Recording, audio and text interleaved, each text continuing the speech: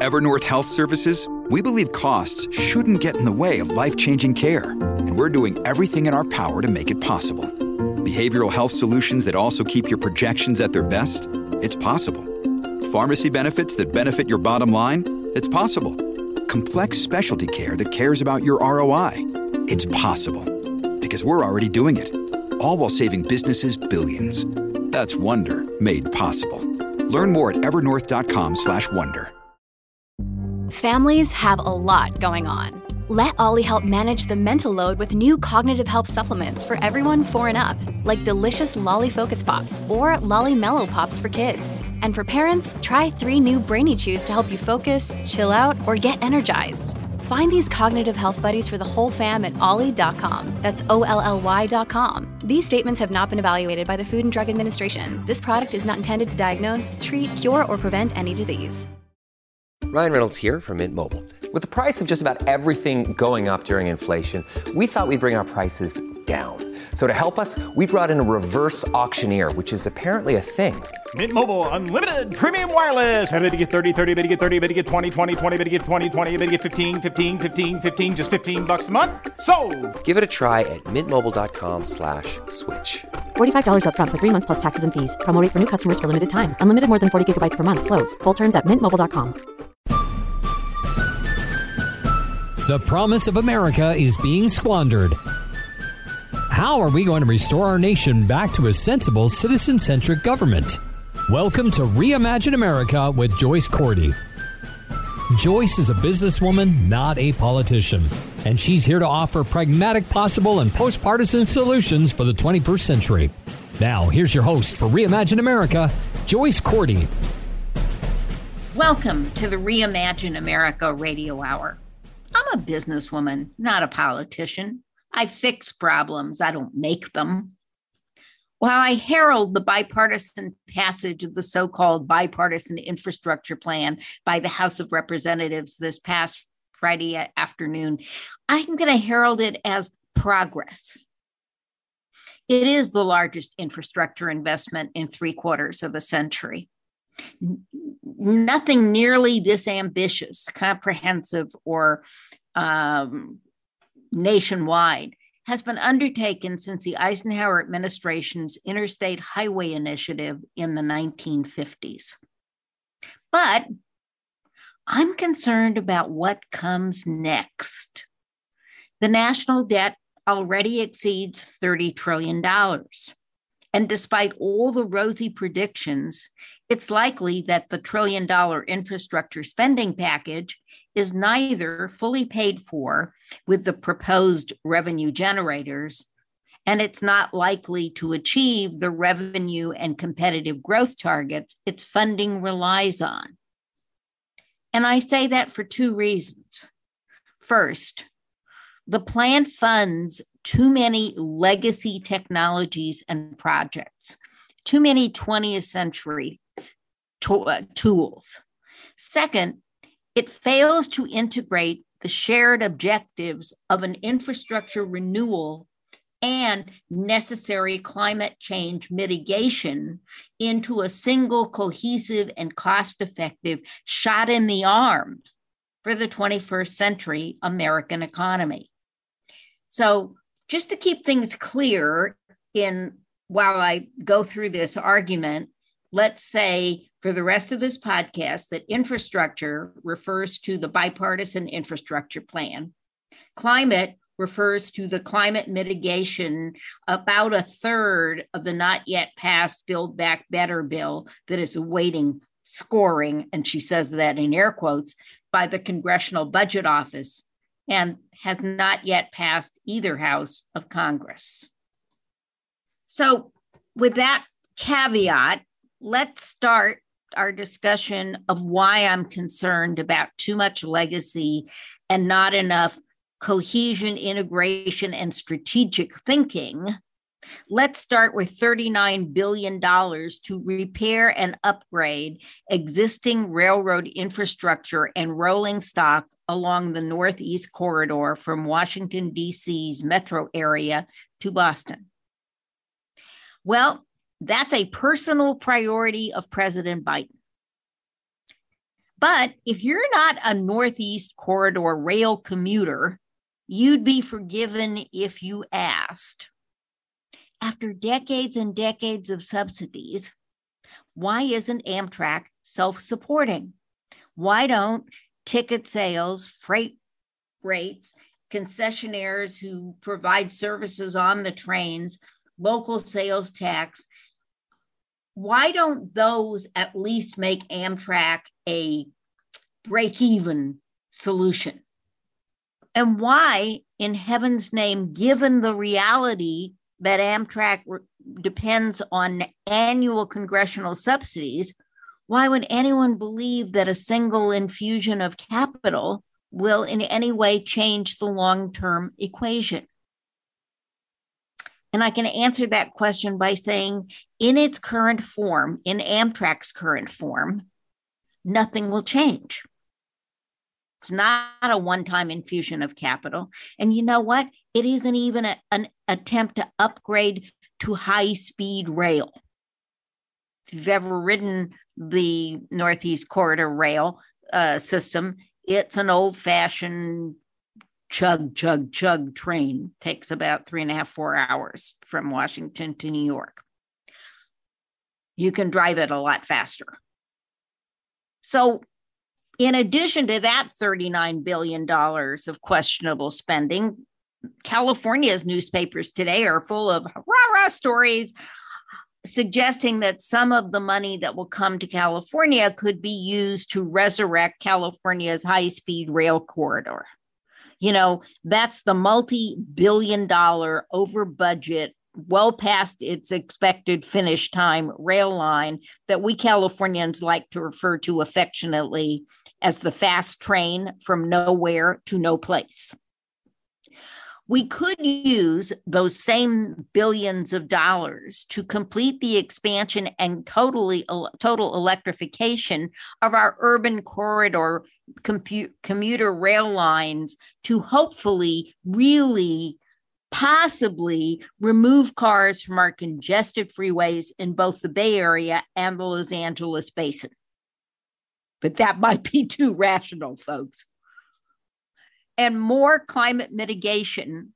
Why don't we try more climate mitigation? Certainly know with the forest fire and other issues that we're experiencing, the terrible drought, we need to think about climate.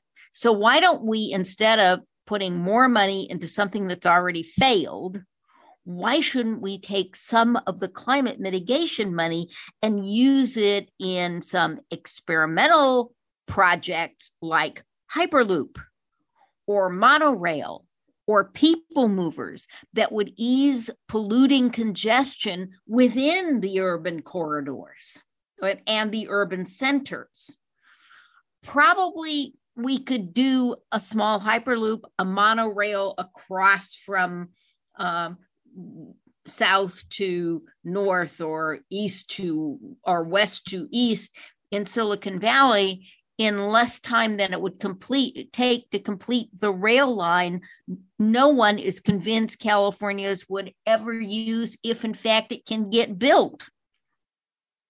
And again, it's not the hyper fast trains that we know the Chinese and the Japanese have been building all this time while we've been stymied over building this small portion of a rail line in the middle of nowhere.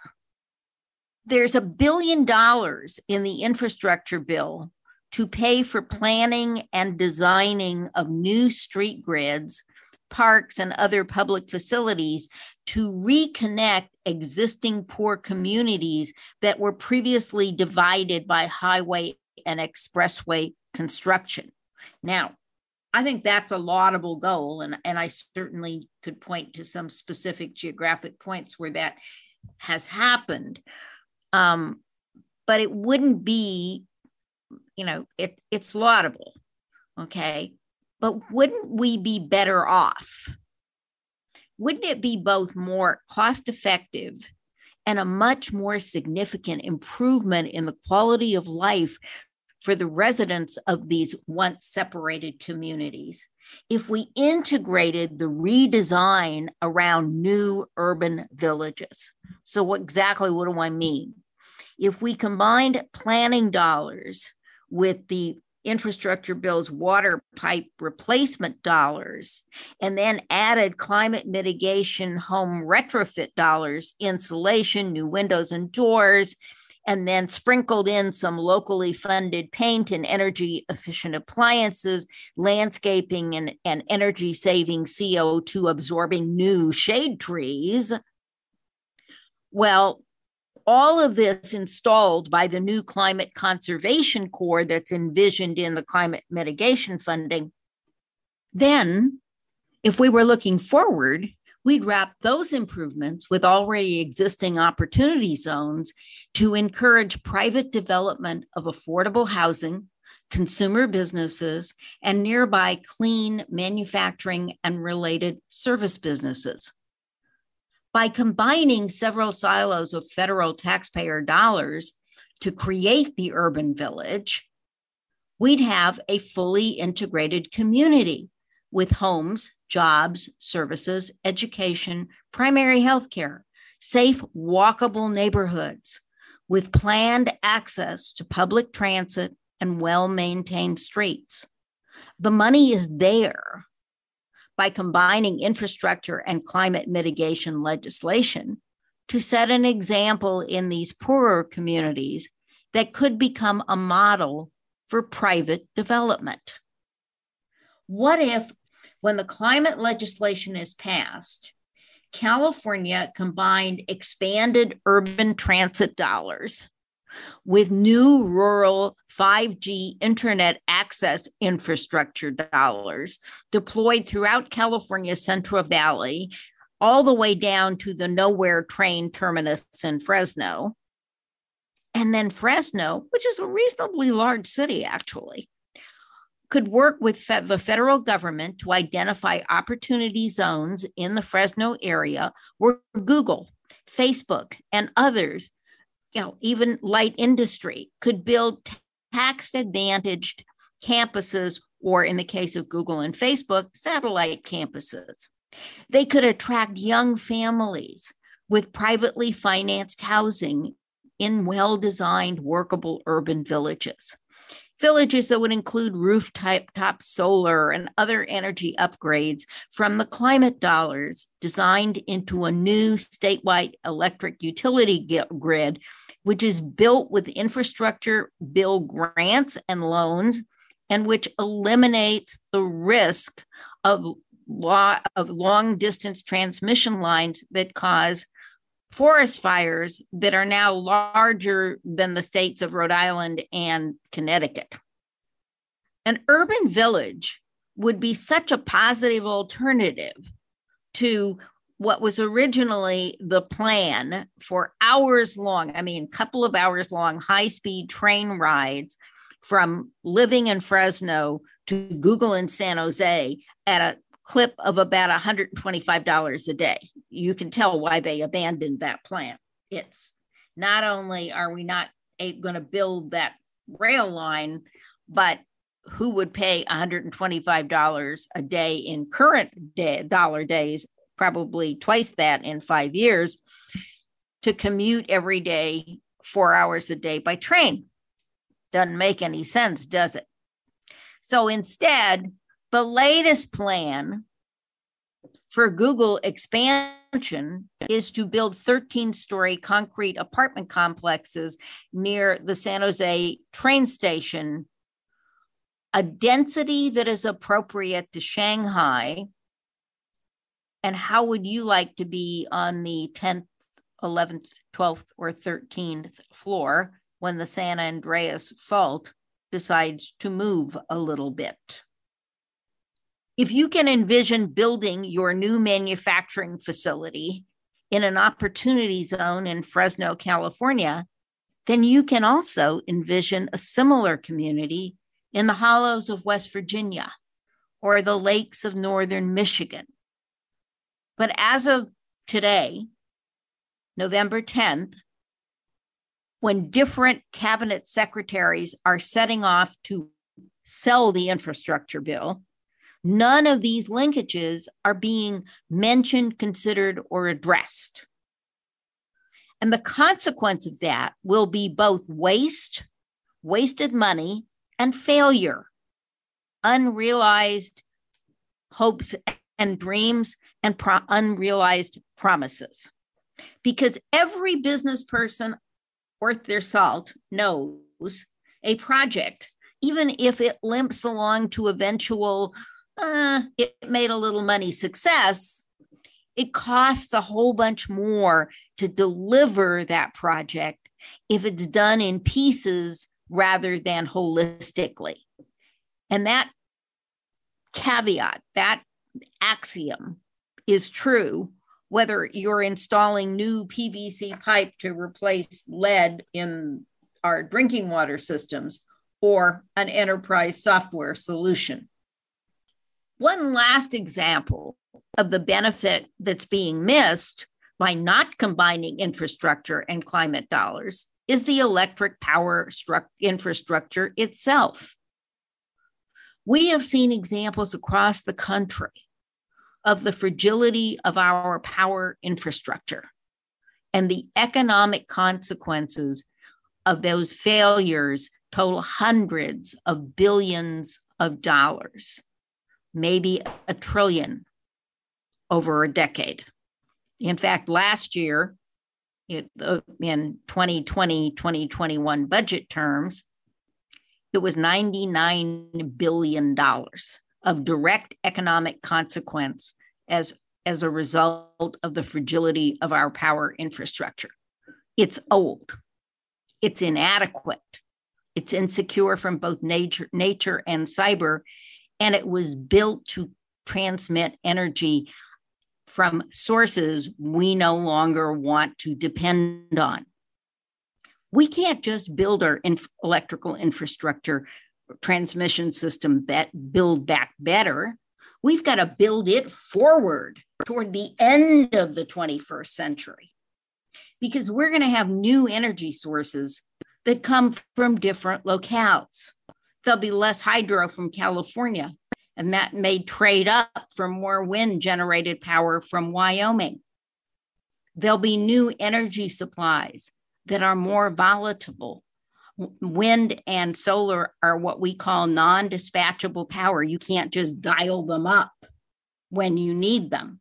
It's called non-dispatchable for that very reason. You can't dial it up like coal or natural gas or when it's available water. You can't just turn on the hydro generator and push the water into the forebay and say, okay, we generated all that power and tonight we'll push the water back into the reservoir if the water isn't there to begin with. So non-dispatchable power, you've got when the wind blows or the sun shines, you've got to capture that energy and store it so that you can use it at a different time. And here's the problem. We do have battery technology to allow you as an individual to store a couple days solar power in a battery environment. But we don't have the battery technology to store big quantities of large non-dispatchable power yet. We'll get there. But as we are embarking on this reimagining of our infrastructure or rebuilding of our electrical infrastructure instead of reimagining it, okay, we don't have the battery technology that we will need to store enough non-dispatchable power to stop using, let's say, natural gas or, God forbid, coal. So here's the question.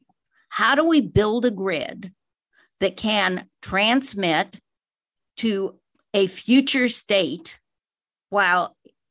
and by that, I don't mean a geographic state, a future state of energy, okay, while at the very same time, it keeps the lights on with legacy power technology for the interim? How do we build that grid so that when we can move totally to solar and wind and hydro and other sources that we haven't really, that we're afraid of, like nuclear, How do we transition from where we are today, needing to keep the lights on with legacy power, to that future state? And before you start to rebuild our long distance transmission state to state infrastructure for electricity and high volume transmission, we need to imagine what that future state is going to look like. And there is no funding in the infrastructure bill to do that reimagining. Part of the answer to the question of how do we do that leads to some more questions, like, will large utilities be the primary source of power to our homes and businesses, or a secondary backup system to more locally generated power in, let's say, 10 or 20 years? And once designed, how will stable high voltage transmission lines be built for safety and security? And oh, by the way, the money that's in the infrastructure bill is not nearly enough to build this new interstate infrastructure out. So who is going to pay for it, and how will we ensure that it's equitable? So we need to take a step back and answer all those questions holistically before any federal or state agency spends any taxpayer money. And by the way, we've been talking about this for a while out here in the West because we do a lot of rooftop solar. So those people pay a couple of bucks to connect to the large transmission lines, but they may even push power into the big transmission lines, but they don't pay the ratepayer large utility bills that would allow local utility companies to build this new infrastructure. So we've got to figure this out before we start spending any money about who will pay for it, and how do we do it safely and securely, and how do we build in the flexibility to keep the lights on in 2022 and 2023 to have shifted to a new model of energy generation by 2030. But none of these vexing or expensive questions have even been discussed publicly or addressed in the published language of the infrastructure bill. And we haven't seen the language of the climate change legislation. It's $550 billion. And what they're telling us is, trust us. Do you trust Congress with $550 billion? And therein lies the fundamental problem and my biggest concern. Last Friday, James Clyburn, the Democratic House Whip and the senior member of the South Carolina delegation, came to the microphones to urge passage of the infrastructure package, giving publicly the same message that he had given in the caucus meeting. He thinks of it in terms of his constituents. Infrastructure spending is good for the economy of South Carolina. It will expand the Port of Charleston. South Carolina's growing international auto assembly business will grow as a consequence or a opportunity created by expanding the Port of Charleston. Unlike so many others in Congress, Clyburn understands that economic development and social development are two sides of the same coin, and they both begin with the integration of efforts that will bring tangible results to his constituents and will serve as a model for other locations. If only more of his colleagues understood that their job was to deliver for the American people rather than to preserve their own power, the bill passed on Friday would have been $1.75 trillion, combining the infrastructure and climate mitigation funding into one whole 21st century economic package. You see, the reality is, It isn't about whether Democrats or Republicans in Congress win. It's the bottom line. The bottom line is, do the American people now and into the future win? We haven't yet, but maybe we can if we make it clear to our representatives that we won't settle for building back better, but demand the careful use of those trillions of our dollars to guarantee that we are building for the future. Call your representative or your senator before this once-in-a-century opportunity is just another wasted piece of government bureaucracy and another $1 trillion on the national debt.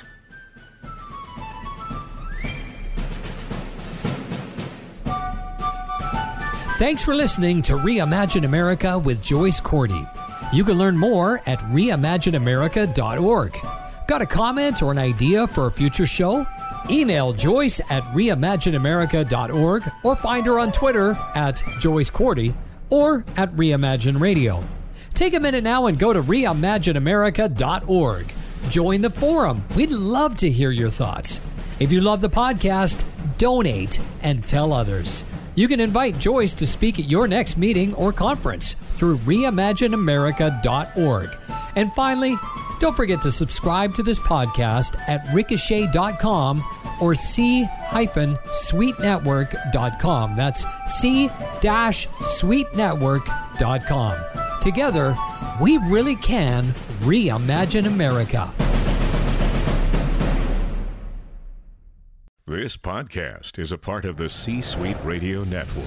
For more top business podcasts, visit c-suiteradio.com.